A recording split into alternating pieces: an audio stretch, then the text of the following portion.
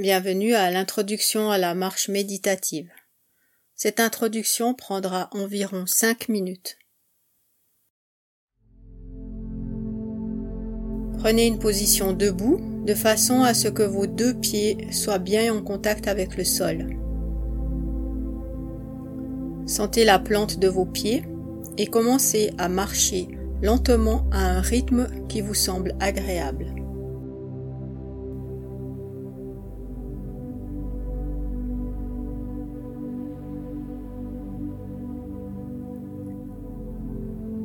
Et pendant que vous marchez, sentez vos pieds se connecter avec le sol en dessous d'eux. Prenez conscience des sensations dans vos talons, vos orteils, vos chevilles.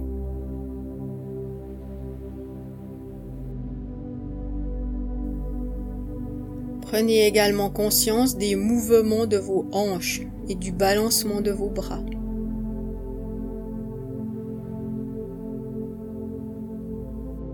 N'essayez pas de changer votre façon de marcher.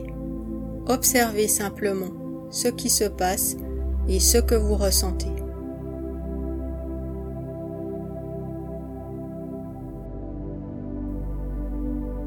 Prenez maintenant le temps de remarquer et d'apprécier la capacité de votre corps à aller de l'avant. Maintenant, concentrez-vous sur la marche pendant un moment.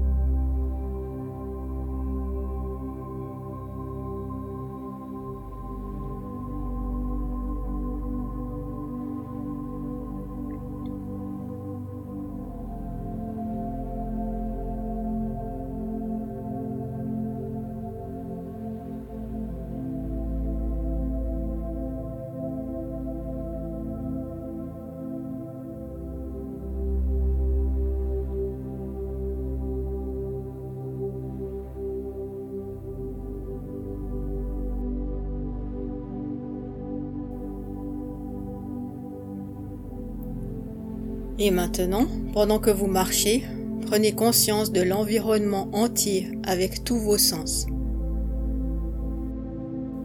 Sentez l'air toucher votre peau. Appréciez la qualité de la lumière qui vous entoure. Regardez attentivement les couleurs qui apparaissent devant vous. Des fleurs aux couleurs vives, des arbres luxuriants, des bâtiments à l'architecture intéressante.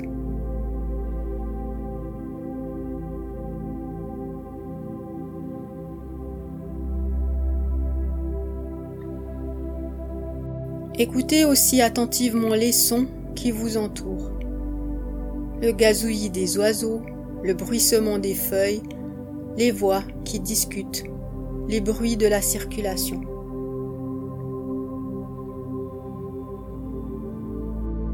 Regardez l'ensemble du monde extérieur avec un intérêt et une attention accrue, comme si vous regardiez un tableau.